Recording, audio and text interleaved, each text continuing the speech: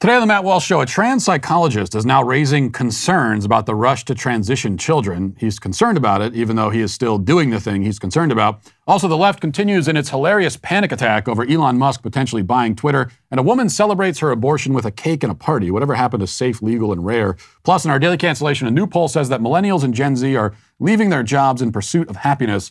So why are they still so unhappy? We'll talk about all that and more today on the Matt Walsh Show.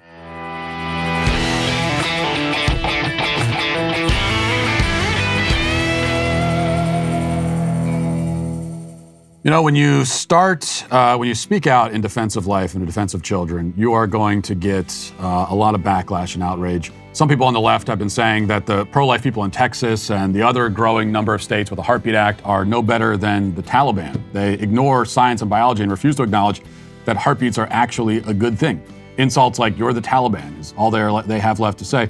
This is why our friends at 40 Days for Life wrote the #2 Amazon Christian bestseller, What to Say When, the complete new guide to discussing abortion, how to change minds and convert hearts in a brave new world. 40 Days for Life is based in Texas, and it's one of the largest pro-life grassroots organizations in the world. They have 1 million volunteers in 1,000 cities in 64 countries holding peaceful 40-day vigils outside of abortion facilities to save lives and help abortion workers leave their jobs. You can get the book, What to Say When, today. In fact, I wrote the foreword for it, so that's one reason to buy it. But the real reason is just a great book, and it gives you all the arguments and all the responses to the other side's arguments.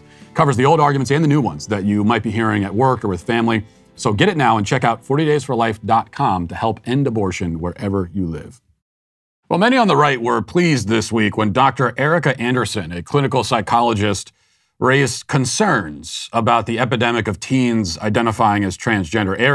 Anderson is trans himself, a male who identifies as a woman, and has, as his LA Times profile puts it, helped hundreds of teens transition throughout his career. Helped. We've really got to put that word in quotes. But now he has concerns, and we're supposed to cheer him for blowing the whistle, I guess, but I'm not quite in the mood to applaud people like this, I have to confess. Reading now from the Times article, it says, day after day, emails pour into Erica Anderson's inbox from parents struggling to support their teenagers coming out as transgender. The parents come to Anderson, 71, in part because she herself is transgender. Anderson also stands out because she is, I'm quoting from the article, these are the incorrect words they're using in the article, is one of the few clinical psychologists specializing in transgender youth to publicly question the sharp rise in adolescents coming out as trans or non-binary. She has helped hundreds of teens transition, but she also comes to believe that some children identifying as trans are falling under the influence of their peers and social media, and that some clinicians are failing to subject minors to rigorous mental health evaluations before recommending hormones or surgeries. You think? I mean, some of us have been saying this for years. This was immediately obvious to some of us from the very beginning, and yet it took Anderson years and hundreds of teen transitions before it finally dawned on him that maybe there's a problem here. This is a licensed, trained clinical psychologist. And yet the social contagion possibility only recently occurred to him. Back to the article, it says, I think it's gone too far, said Anderson, who until recently led the U.S. Professional Society at the forefront of transgender care. Quote, for a while, we were all happy that society was becoming more accepting and more families than ever were embracing children that were gender variant. Now it's got to the point where there are kids presenting at clinics whose parents say, this just doesn't make sense. Her skepticism and her willingness to speak directly to the public puts her at the center of America's culture war over trans kids. But this skepticism has not stopped Anderson from still participating in the transitioning of children. As the Times notes, quote, Anderson's website promises to help you become your authentic self. And her Twitter bio proclaims, working for a radically inclusive world for all transgender people. Some cases are relatively straightforward. After a year of weekly conversations with Liz, a 15-year-old who had no mental health issues and had long questioned her gender before she came out as a girl, well, let's stop there for a second, had no mental health issues and had long questioned her gender, his gender, I think we're talking about a boy. No mental health issues and had long questioned his gender. That's like saying, well, you know, he had no problems with his physical health and also he had lung cancer. Like that is the mental health issue. But it says that Anderson wrote a letter of support this year for a puberty blocker implant and estrogen patches for this young boy. Apparently, Anderson sees himself as quite moderate on the issue, though, as he's quoted, quote, "The people on the right and on the left don't see themselves as extreme, but those of us who see all the nuance can see that this is a false binary. Let it all happen without a method, or don't let any pass. Both are wrong." Now, the real scary thing here is that, in fact, Anderson does represent moderation in comparison to the rest of his field. The Times mentions how WPATH, which stands for the World Professional Association for Transgender Health, proposed new standards of care for kids. And these are the new ones that were proposed in December. And the new standards of care are minimum age of 14 for hormone therapy, 15 for chest masculinization, and 17 for genital surgeries. And only after comprehensive assessments showing patients meet the diagnostic criteria of gender incongruence and demonstrate persistent gender incongruence or nonconformity for several years. Okay, so they will still drug kids as young as 14. They'll still chop the breasts off of 15-year-old girls. That's the euphemism, masculinization, otherwise known as chopping body parts off. And they'll still genitally mutilate minors. They're still going to do that. And yet many trans-affirming doctors and psychologists say that even those standards are too strict, not affirming enough. What they want is nothing. They want no guidelines, no standards, no rules at all. Anderson supports at least some standards and thus qualifies as not only moderate, but really downright conservative in comparison to the Frankenstein psychopaths in his field. Or I should say the other Frankenstein psychopaths. Because Anderson, even while raising concerns, has participated in this kind of unthinkable abuse hundreds of times and is still doing it even now, in spite of all of his concerns. Now, I don't mean to downplay or say that it's insignificant for someone like this to come out and concede that there's a problem. It is indeed quite significant.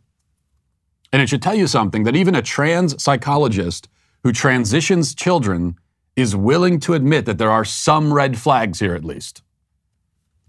That's significant. I just don't give him any credit, is my point. It should again be immediately obvious, self-evident to anyone with the slightest understanding of child psychology that kids are not mentally equipped to make these kinds of decisions and that kids are extremely susceptible to peer pressure. So if lots of minors are all at once making this kind of decision, that should tell you all you need to know. If some of the medical professionals responsible for fomenting this confusion and helping to spread the social contagion are now suddenly concerned, it's not because they give the slightest damn about the well-being of kids. It's because they're performing another medical procedure called CYA in the medical field, cover your ass. But here's the important point. Anderson still obviously affirms trans ideology at its core. Here he is, for example, in a recent video on his YouTube channel, giving some advice to trans people. Listen. I often talk with my patients about the voice in our head that's self-critical. And what we need to do is we need to address that self-criticism and realize that what we're doing is extraordinary. That to live an authentic life as a trans person requires a lot of bravery, and not to discount that. And if we do that, if we are really authentic in knowing who we are and believing in our journey, people will come along sooner or later. And not all people will come along, but it won't matter because we're living our authentic life. And that's what's most important. Yeah, it's really someone you want to go to for your mental health troubles. Now, it doesn't matter how many concerns you raise about the rush to transition children. Those concerns mean nothing if you're still telling the story that we hear in that clip.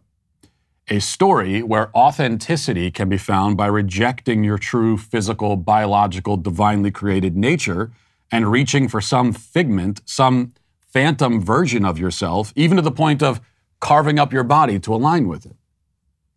After all, the whole reason why we should not rush to transition children is not that they aren't ready for it, but rather that nobody at any age is ready for it, because it is an impossibility. We shouldn't rush to transition kids. We also shouldn't transition them slowly or carefully. Shouldn't transition them at all. And even more so, we can't. You actually can't transition kids from one sex to another. You can't transition adults either. But you can drug them and mutilate them, because you cannot become something other than what you biologically are. The problem with trans ideology isn't that it's too nuanced or too mature or too complicated for children to fully understand. That's not the problem. The problem is that it's false. And because it's false, it is dangerous. Now, if trans ideology were not false, then you could probably make an argument for transitioning teens if it weren't false. I mean, if it's true that a male can be born in the wrong body, if it's true that your authentic self could be something other than your physical self, then why should we prevent teenagers from embracing and living that truth? The argument against transitioning children becomes incoherent pretty quickly, or at the very least, it becomes much, much, much weaker if it's not based in a fundamental rejection of trans ideology as a whole. The entire thing. And that's why someone like Erica Anderson, for as long as he perpetuates the ideology, will always be part of the problem, not the solution. Because there's no middle ground here. There is no moderate stance. There's no in-between position.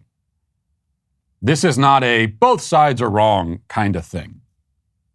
One side is wrong. It's the side that tells people, whatever their age, that authenticity and happiness can be found in a rejection of their natural self. It's the side that tells people, whatever their age, that it's possible to transition from one sex to another. That gender is fluid. That's the side that's wrong. That's where all the wrongness lives. Now, over on that wrong side, there may be degrees of wrongness. Some are even wronger than others, even more dogmatic in their wrongness, more dedicated to it, more extreme even. But they're all wrong. The whole side, the whole ideology. We have to reject it all, every piece of it. That's the only way. Now let's get to our 5 headlines.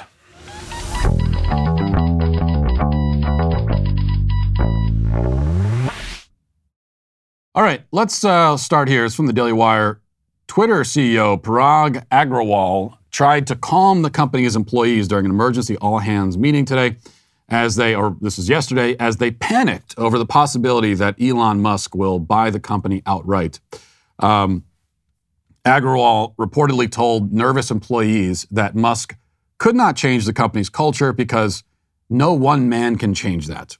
Now, this is significant, but it sounds like he's preparing them at least for the possibility that Musk might actually pull this off and buy the company.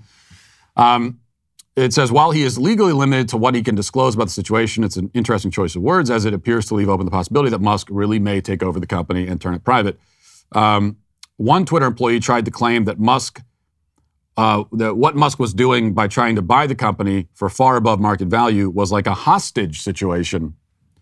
Agrawal said, I don't believe we're being held hostage. He said, this provides all of us with this moment where we feel distracted, where we feel a loss of control. I am personally going to spend my time focusing on things I can control and that I believe will matter. So they had kind of oh man, I would have loved actually, I wish we had some clips of this meeting. I would have loved to be a fly on the wall there to see that. All of the Twitter employees panicking, sobbing, crying, comforting each other. We'll get through this together. It's so great. This is one of my favorite stories. This is one of my favorite news events of probably the decade. It's got everything you could possibly want. And as we discussed yesterday, the fact that the man responsible for this, Elon Musk, is an African-American on top of it just makes it all the much better. Now, Elon Musk, meanwhile, was at a TED Talk conference, and he was explaining some of what's going on and why he decided to do this. We'll start here. He was asked why he made this offer to begin with, and let's listen. Why make that offer?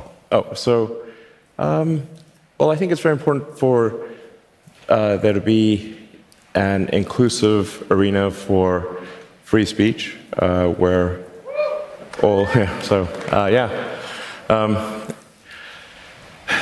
Twitter has become kind of the de facto town square. It's just really important that people have both the reality and the perception that they are able to speak freely within the bounds of the law. So one of the things that I believe Twitter should do is open source the algorithm and make any changes to people's tweets. If they're emphasized or de-emphasized, that action should be made apparent so anyone can see that action has been taken. So there's no sort of behind-the-scenes manipulation, either algorithmically or manually. Well, you hear on the left that they care a lot about inclusivity, and that's Elon Musk's pitch here, is that he wants Twitter to be actually inclusive. I mean, inclusive in the only way that means anything, and also diverse in the only way that means anything, especially for a social media platform, which is to, allow a diversity of opinion, allow people to express their viewpoints. That's what matters on a social media platform. And that's his pitch, that it should be inclusive. He also says, interestingly, that he doesn't care about the economics of it. That's not what he's in it for. Let's listen to that. My strong intuitive sense is that having a public platform that is maximally trusted and broadly inclusive is extremely important to the future of civilization. But you've described yourself. I don't care about the economics at all.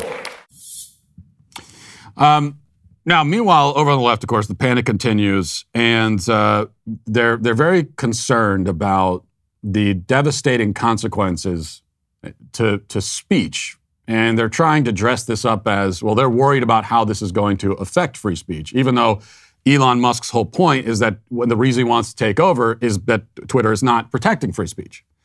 So over on MSNBC, they were talking about these devastating consequences, how bad this is going to be for the entire world. Let's hear that. There are real and devastating consequences for using that platform to lie. And we've seen it. We've seen it happen. I wonder, when talking about this, it's kind of funny. Oh, Elon Musk wants to buy it, but there are massive life and globe altering consequences for just letting people run wild on the thing. Yes, 100%. But that's Facebook is really where the real action is in that. So this is a very small company. It has an outsized influence because media people like it, politicians, world leaders, and Elon Musk. And so one of the issues is if he's not going to do this, and by the way, Twitter and some of its biggest investors, like Prince Al-Walid bin Talal, are saying no, and they're putting poison pills in. What is he going to do? He's going to have to somehow unload this 10% stake. And that's probably what he's going to have to do, or raise private financing, which has its own risks and possible rewards, but a lot of risks for him. Well, I didn't play the soundbite, but he was asked if there's a plan B, and he laughed and said there is. We'll find out what that is. That's what a super villain hero would say, right? He thinks he's Tony Stark, right? That's what they'd say. However you feel about him, that's what Tony Stark would say. Supervillain, devastating consequences. This was echoed by Salon writer Matthew Rosa. Can we pull this up? This is what he says, and this is not supposed to be a joke. Okay, we showed you some of the similar reactions yesterday on Twitter from the blue check crowd, journalists, and everything, and they really do think that this is a civilizational catastrophe to have Elon Musk owning Twitter. So Matthew Rosa, who writes for Salon, said, if Elon Musk allows Trump back on Twitter, it'll be a death blow to the free world. Trump's big lie will spread like a virus. I discussed the danger of Trump's big lie for Salon, like Hitler's big lie, it must not be normalized, lest fascism return. So we got it all in there. We got fascism, we got Hitler, the death blow to the free world. That's how much power Trump has, apparently, just by trolling Twitter. And here's the one of the many great ironies about this. It's that the left, very worried about what will happen if this billionaire is able to purchase Twitter. God forbid a billionaire owns a social media platform. It'd be the first one. First time this ever happened, right? But one of the many ironies is that, first of all, these journalists, almost every single one of them, work for companies that are owned by billionaires. Jeff Bezos owns Washington Post. But yet the Washington Post, they're among the outlets telling us what a crisis this would be for Elon Musk to own Twitter. And then also, who owns Twitter right now? Yes, we don't want it to fall into the hands of Elon Musk. We want it to be in the hands of people we trust. People like BlackRock, the Vanguard Group, Morgan Stanley, the Saudi royal family. You know how much the Saudi royal family cherishes free speech, right? We know the Saudi royal family, they really care a lot about democracy. And so that's why we need them to keep their stake in Twitter so that democracy will remain intact. It'll be a death blow to the free world. It'll be the death blow to the free world if the Saudi royal family does not still own a large portion of Twitter. And when the Saudi prince yesterday said that he's not going to sell, the left was cheering him on, saying, yes, please stay invested in Twitter so that we know that it's in the hands of people we can trust. Asset management firms, banks, foreign dictators are a lot better off with them owning it, right? Rather than an African-American immigrant. You damned racists. All right. Ron DeSantis yesterday signed a late-term abortion ban. This has been just a great week for the pro-life cause. We've got abortion bans in Oklahoma and Kentucky, and now in Florida. They signed, unfortunately, this is not an abortion ban that covers all abortions, but does cover a lot of them. It's a late-term abortion ban. And Ron DeSantis signed it in front of a very excited crowd yesterday, and also gave a shout-out. We got to play this because he gave a shout-out to Daily Wire and one of our great reporters at Daily Wire. Let's listen to that. You see how that type of mindset has led to things that really shock the conscience in our society. We just saw this terrible scandal in Washington, D.C. Oh, yeah. Where is Mary Margaret here from the Daily Wire? There's Mary Margaret. She did this great expose. Yeah.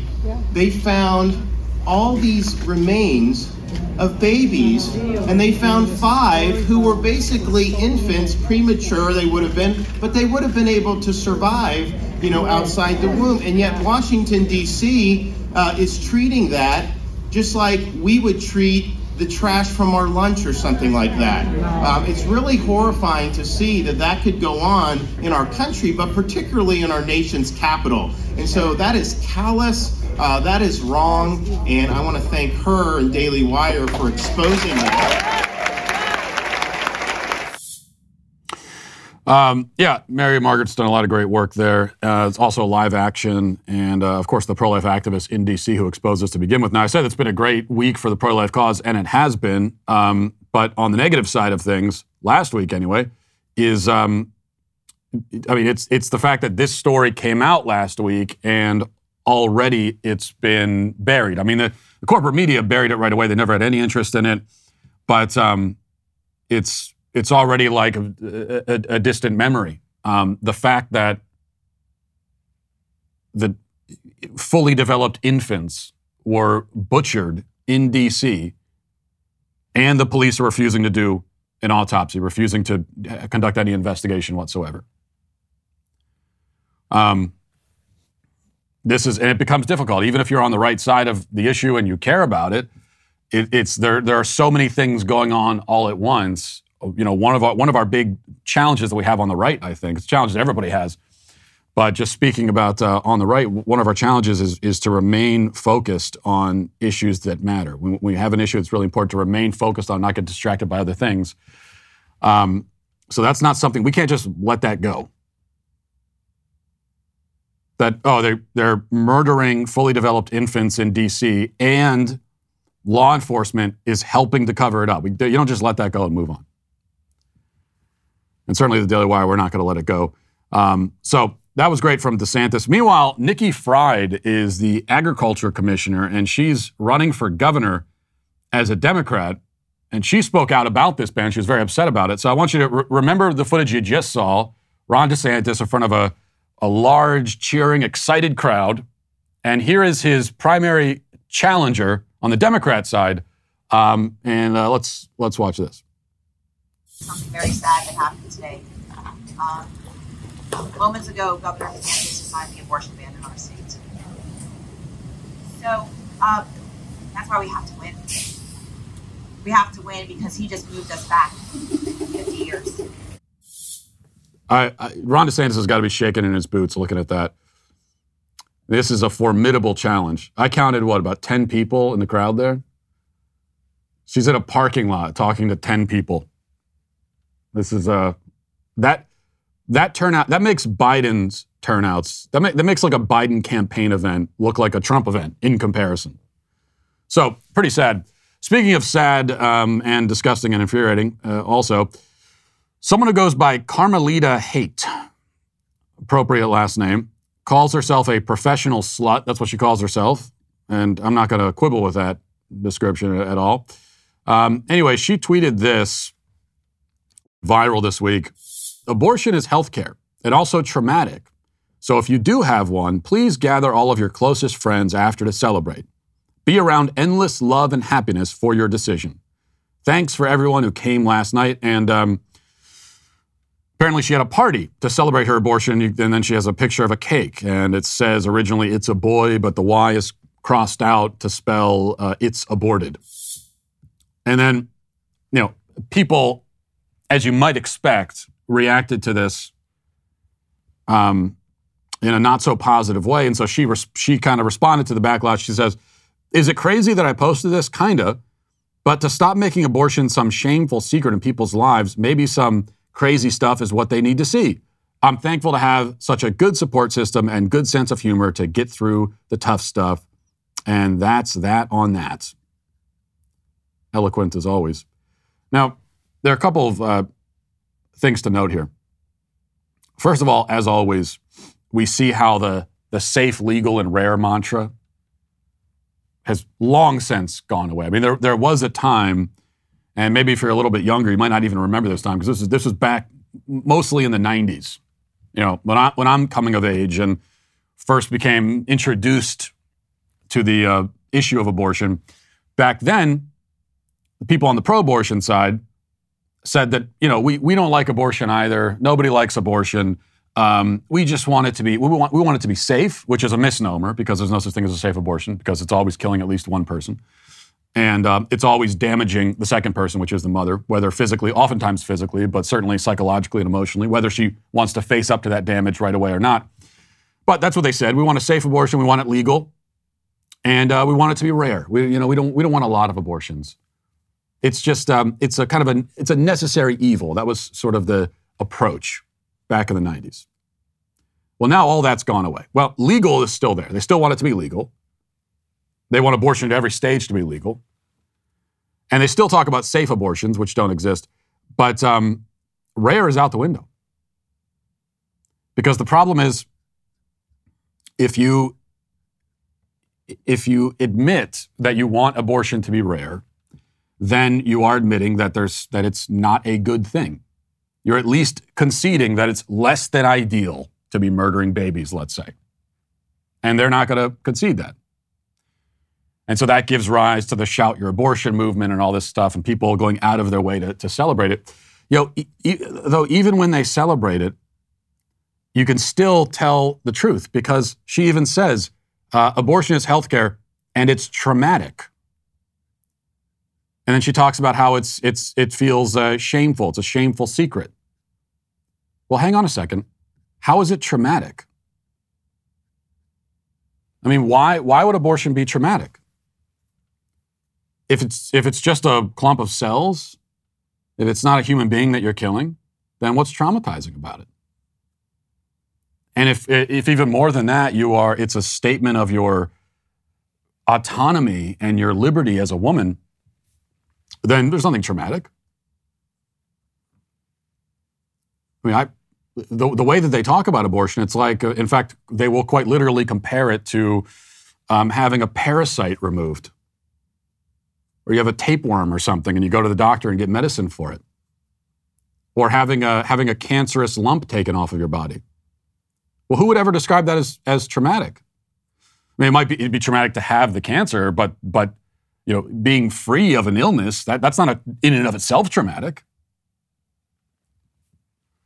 So it doesn't make a lot of sense, according to the narrative that they give us.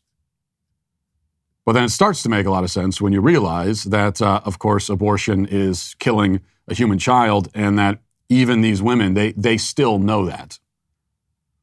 That's still in the back of their minds, in their subconscious, and probably not even buried that deep. Because when you see all of this celebration of abortion, and we're to throw a party for the abortion, it's disgusting and it's enraging to see. And these people are psychopaths in a lot of ways. But you also have to understand, they're not trying to convince us of anything. They're trying to convince themselves. This is, this is overcompensation to a maximum degree.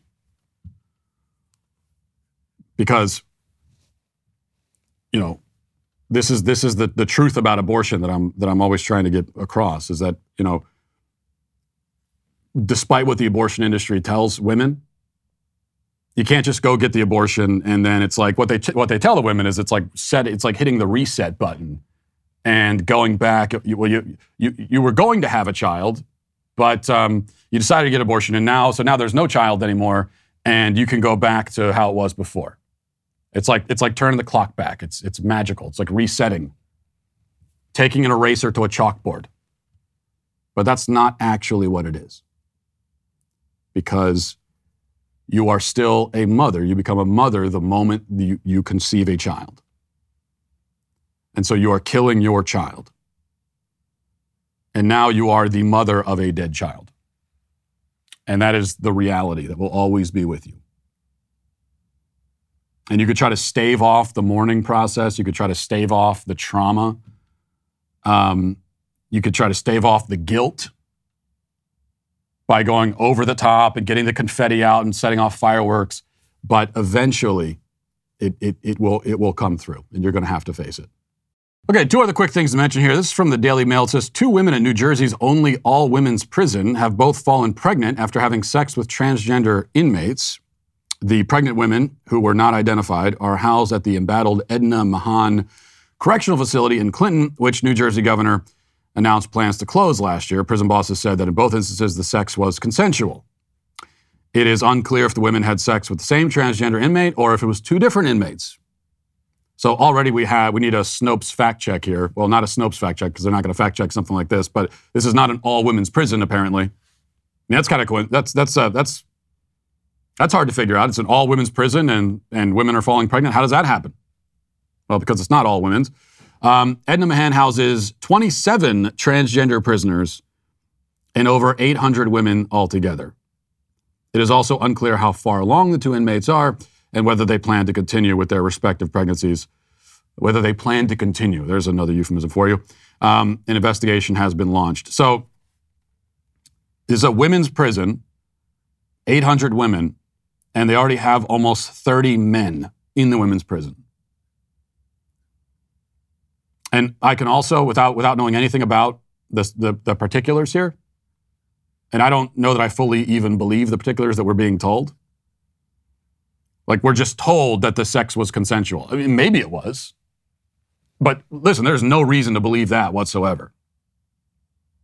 You're taking violent criminal men, oftentimes they're like rapists and sex offenders, who are in prison as men, and then one day say, you know what, I'm actually a woman.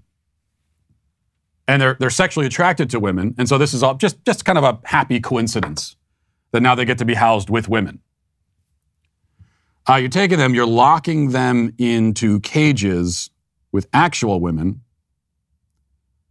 And then if a woman becomes pregnant, in fact, some of the headlines, there was one headline, it might have been in the Daily Mail or one of these other outlets, it said that 2 women have fallen pregnant at a women's prison. They've fallen pregnant. Yeah, what are they falling on exactly? That's not something that happens after a particular act. Now, whether that act was consensual, that's my point. There's no reason to believe that, because we are not going to be told. If a trans male rapes a female inmate, that information is not going to make it to us through any official channels. They would never tell us that.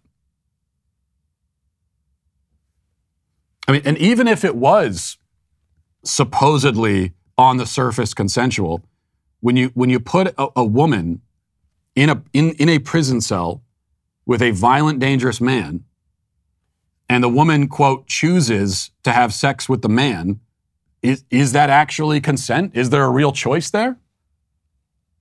I mean, we've been told by the Me Too movement that if a woman chooses to have sex with her boss, that it's not really a choice. There's not really any consent there, or not as much consent as there should be because of the power dynamics at play. So you're a woman locked in a cell with a man who could overpower you at any moment and who is sexually attracted to females, and you have sex with him. Is it even a choice? Or is it something these women are doing just out of self-preservation? So no matter how you slice it, I'm not sure how you can even call it consensual. And if they've got 30 male prisoners in this one women's prison in New Jersey, we're talking about hundreds, if not thousands, of men who are in women's prisons right now. And again, they're violent and dangerous. That's why they're in prison.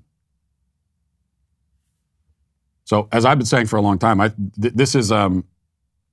guarantee you, there is right now an epidemic of sexual assaults by men against women in women's prisons, and it's happening right now. And we will never be told about it, though, because these women have no way of telling us.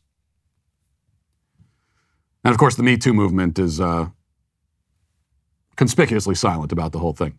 Let's get now to the comment section. Virginia after leaving there just for a day. There's someone to thank. He leads a sweet baby gang. Let's see. The Sean Speck says that title alone probably called for at least 2,000 outraged liberals and leftists to scream out loud. So thank you for that. That has made my week. The title of the show yesterday with Elon Musk as an African-American immigrant. Like I said, it will never not be funny. One of the many things that makes this story just so incredible. Another comment says, your discussion talking through this what's the plan here situation when choosing to fight the cops makes it so painfully clear that all of these young men grew up without fathers, because your point of view is exactly what any good father would say. I've heard similar things from my own dad. Think things through before you act. Consider the consequences. Use the brain that's in your head. Fatherlessness is literally killing people. Well, of course it is. It's killing lots of people. It's killing the people who grow up without fathers. It's killing the people who those fatherless criminals then go on to victimize, killing a lot of people. And you're exactly right. I had the same thought. Because as a father, I'm constantly having this conversation with my own kids. They do something that doesn't make any sense, and I have to sit them down and say, okay, what were you hoping would happen here? Walk me through the steps. That's what you're supposed to do as a father. It's about imparting just a little bit of common sense. Because it turns out that common sense doesn't, especially for kids, doesn't always come naturally. You've got to kind of condition them into common sense and being able to think rationally. And being able to think through an action where you say, okay, I'm going to do this, and here are the potential results of this particular action. That's not something that kids are naturally good at. They need parents there, and I think especially fathers to walk them through it. And then if you have kids who never get that because they have no father at home, then they grow up, and next thing you know, as happened with the most recent BLM martyr, he's stopped by the police. he runs away, and the next thing you know, he's in this hand-to-hand battle with the cops, and there's just nothing good that can come of it. There is no positive outcome imaginable. Even if you're able to fight the cops off and run away, when they catch you, you're going to go to jail for longer now. But the moment you start fighting the cops, especially if you're grabbing at their weapons, even if it's the taser, your chances of now being killed in this interaction have just increased tenfold. And you know what? It's an unwillingness or inability to think through your actions and use some common sense. But I also think at a deeper level, you find people who just, there's this despair there. They don't see their life as having any value. And so if the Black Lives Matter movement could serve any purpose at all, and if it actually cared about Black lives, it wouldn't be screaming at us. Like, you don't need to scream at me that Black Lives Matter. I know that. I never said anything otherwise. But instead, maybe you should tell that to someone like the most recent BLM martyr, who was, who was killed while fighting the cops. Like, that's a message that he needed to hear before it was too late, about himself. Your life has value. Value your own life. Protect your own life by not making these kinds of decisions. Self-destructive decisions. Let's see. Jason says, love the show, Matt, but I feel it's time for a little constructive criticism. I'm sure you're right about Dr. Oz and the position he holds, but that felt like a lack of context. Was that video you played with Jussie Smollett pre the facts coming out? Did he change his tune afterwards? Felt a little judgy to me. Just saying I don't like the idea of bagging on the guy, who admittedly I would likely despise as well, using a video that I'm guessing was before the Juicy scandal blew up and no context as to where he stands now. He was referring to, of all the damning video clips you can play of Dr. Oz, it's just the latest one to resurface was him after the Jussie Smollett hoax was perpetrated, him supporting Jussie Smollett, talking about what a great guy he is. Well, first of all, speaking of common sense, it was obvious to anybody with common sense immediately that story was false. And also, Dr. Oz is running for office now as a politician. So there's no being, judgy of a political candidate, sure. I don't think it's possible actually to go overboard in our skepticism towards and criticism of political candidates. Oftentimes, I think we go the other direction, where we're not skeptical enough. So you want to run for office, then you have to endure that kind of criticism. Especially when you have made a career over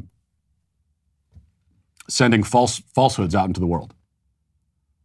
The only thing about that Jussie Smollett clip is we don't even need to focus on that because I don't think we need to get past the fact that the first clip we played last week of Dr. Oz endorsing trans kids or abortion or gun control or any of the rest of it. And yet he's still got the Donald Trump endorsement, of course. Well, as you know, the Daily Wire is intent on changing the culture, which is why we're actively changing it in literally every way possible. And now we've started our own publishing wing called DW Books, and we're proud to publish books that actively fight the left's monopoly on storytelling, like Fiery but Mostly Peaceful, the 2020 Riots and the Gaslighting of America by Julio Rosas, who pulls back the curtain on the Black Lives Matter riots and the movement that broke out across the country in the aftermath of George Floyd's death. Rosas, who was reporting from the ground, gives his firsthand experience and exposes the media's attempts to convince Americans that the fatal and destructive riots were peaceful. Check out the trailer. The media gaslit the American people for all of 2020 as the riots unfolded. They did not give you the full story. I was there. George Floyd, Kyle Rittenhouse, Ray Sharp Brooks, Chaz in Seattle. I saw all the riots with my own eyes. Windshields being smashed, giant rocks that were being thrown, businesses that were starting to be looted. The crowd started to become hostile. All the cops were trapped and surrounded. Police were being ordered to retreat. I experienced the tear gas, I experienced the smoke. This was very real to me. The mainstream media, they were trying to call them protests. CNN with that chyron saying fiery but mostly peaceful. They're trying to push a narrative of don't believe your lying eyes because they were trying to appease that very dedicated Antifa movement that's there. When you read my book, Fiery but Mostly Peaceful, you will get the full story. You will learn what actually happened during the riots of 2020 and what the media did not want to tell you. Buy my book, Fiery but Mostly Peaceful, everywhere books are sold. The book is available for pre-order on Amazon or anywhere you buy books online, so go pre-order your copy today. Now let's get to our daily cancellation. Recently, for the daily cancellation, we spent some time dumping on boomers after Jeff Foxworthy tried to blame the younger generations for the existence of participation trophies. And as I pointed out, the boomers label millennials the participation trophy generation, while neglecting to mention that they, the boomers, are the ones who invented participation trophies and gave them out. In fact, the boomers invented almost all of the terrible things that are ripping our society apart. Things like veganism, the internet, the sexual revolution. I don't know if boomers actually invented veganism, but I'm blaming them for it anyway. But today we're gonna take the always enjoyable generational blame game and move it over to the younger set this time, Gen Z and millennials, my generation, technically. Though from a spiritual and emotional perspective, I'm really more of a disgruntled 85-year-old hermit who lives in a hollowed-out tree in the woods or something. I don't really identify with my generation. And this Yahoo News article reminds me why. Here's the headline. Gen Z and millennials are disrupting the workplace as they're choosing to be jobless rather than work for a company they don't like. Now, there are different ways to be a disruptor. You could be the Elon Musk type of disruptor, doing new and bold things, challenging the powerful institutions, innovating. Or you could be the kind of disruptor who disrupts by standing off to the side like a useless lump and scratching your ass while everyone else gets the work done. Sadly, many in my peer group and younger have chosen the latter course. So the article says, quote, Gen Z and millennials are unique when it comes to demanding a work-life balance. They don't just want flexible work hours and environments. They want to work for companies that align with their own personal beliefs and values. And almost half of Gen Z and millennials would rather be unemployed than unhappy in a job, according to a new study. The career goals of Gen Z and millennials are changing power dynamics in the workplace. Almost 2 in 4 members of younger generations would prefer being unemployed than work in a job they don't like, according to the study. Most of the young people surveyed said they preferred to work at companies that shared their personal values. 2 in 5 Gen Zers and millennials said they would take a lower paying salary if it meant that they were purposefully contributing to society. Diversity and inclusion were also important to the survey respondents. 49% of Gen Z and 46% of millennials said that they wouldn't work for a company that didn't make diversity a priority. Priority of Gen Z and millennials is their own happiness. In fact, 56% of Gen Z and 55% of millennials said they would quit a job if it interfered with their personal lives. Now, there's obviously nothing wrong with wanting to work for a company that represents your values. I mean, in principle, that's a very good thing. The problem is in the perverse and stupid value system that so many of these people want companies to align with, as evidenced by their insistence on diversity and inclusion. Aside from value alignment, we're also told that millennials and Gen Z demand a better work-life balance, and that they would rather be unemployed than unhappy at their jobs. And this is where the real problems arise, I think. First of all, if you're a young person today, or even an old person, the balance you should be worried about is not work life, but screen life. We're told that young people don't want work to interfere with their personal lives, but almost every waking hour of their personal lives are wasted staring at screens anyway. I could have more respect for the desire for work-life balance if you were going home to be, with your spouse and children, or you were trying to leave yourself time to engage in a productive hobby like woodworking or gardening or something. But the fact is that for many of these people, the lives they're trying to protect from workplace intrusion are hardly lives at all.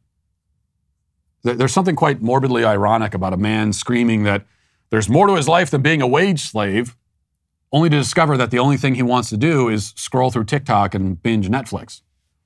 Second, even leaving that issue to the side, the more fundamental problem with the work-life balance idea is that work and life are not two separate things.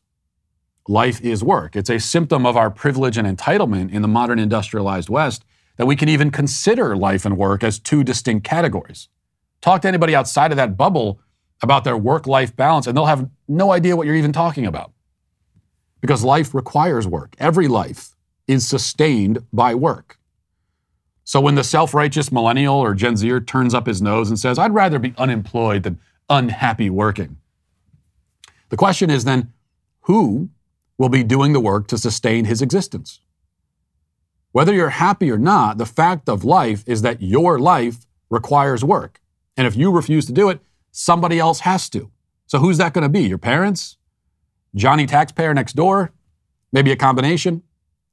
Whoever it is, if you are not living a life free of the work requirement, nobody can. You are rather living a life where that requirement has been offloaded to somebody else. You've made someone else your slave, in effect. You don't want to be a wage slave, so someone else is going to be your slave. There's nothing noble about that. It's entitled, it's selfish. In fact, it's evil.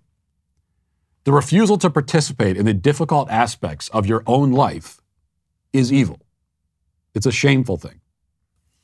Third point, we hear that all of these younger people are prioritizing their happiness, focusing on their happiness, giving up work for the sake of happiness, pursuing happiness, thinking about their happiness, talking about happiness, obsessing over their happiness.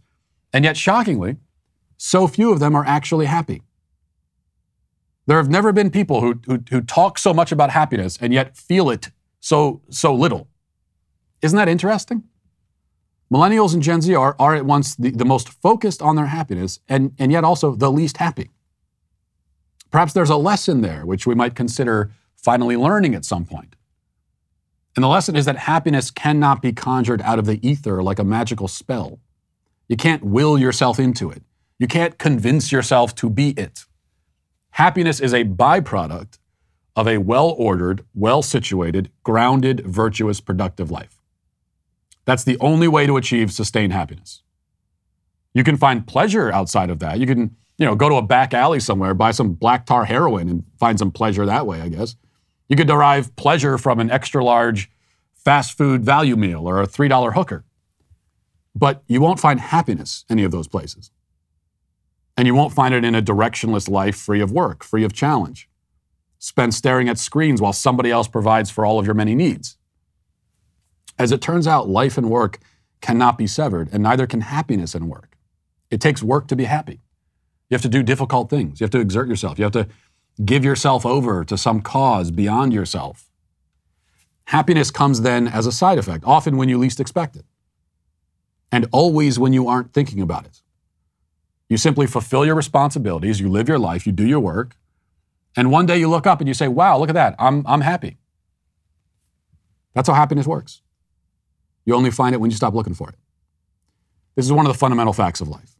And it's something that both the Gen Z and millennial generations would do well to learn. Until then, they are, of course, canceled. And we'll leave it there for today. Thanks for watching. Thanks for listening. Have a great weekend. Talk to you on Monday. Godspeed.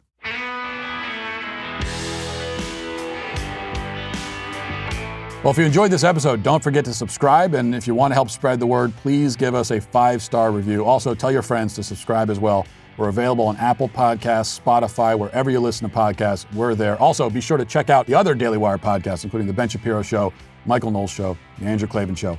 Thanks for listening. The Matt Walsh Show is produced by Sean Hampton, executive producer Jeremy Boring. Our supervising producer is Mathis Glover, production manager Pavel Vodowski. Our associate producer is McKenna Waters. The show is edited by Robbie Dantzler. Our audio is mixed by Mike Coromina. And hair and makeup is done by Cherokee Hart. The Matt Walsh Show is a Daily Wire production. Copyright Daily Wire 2022.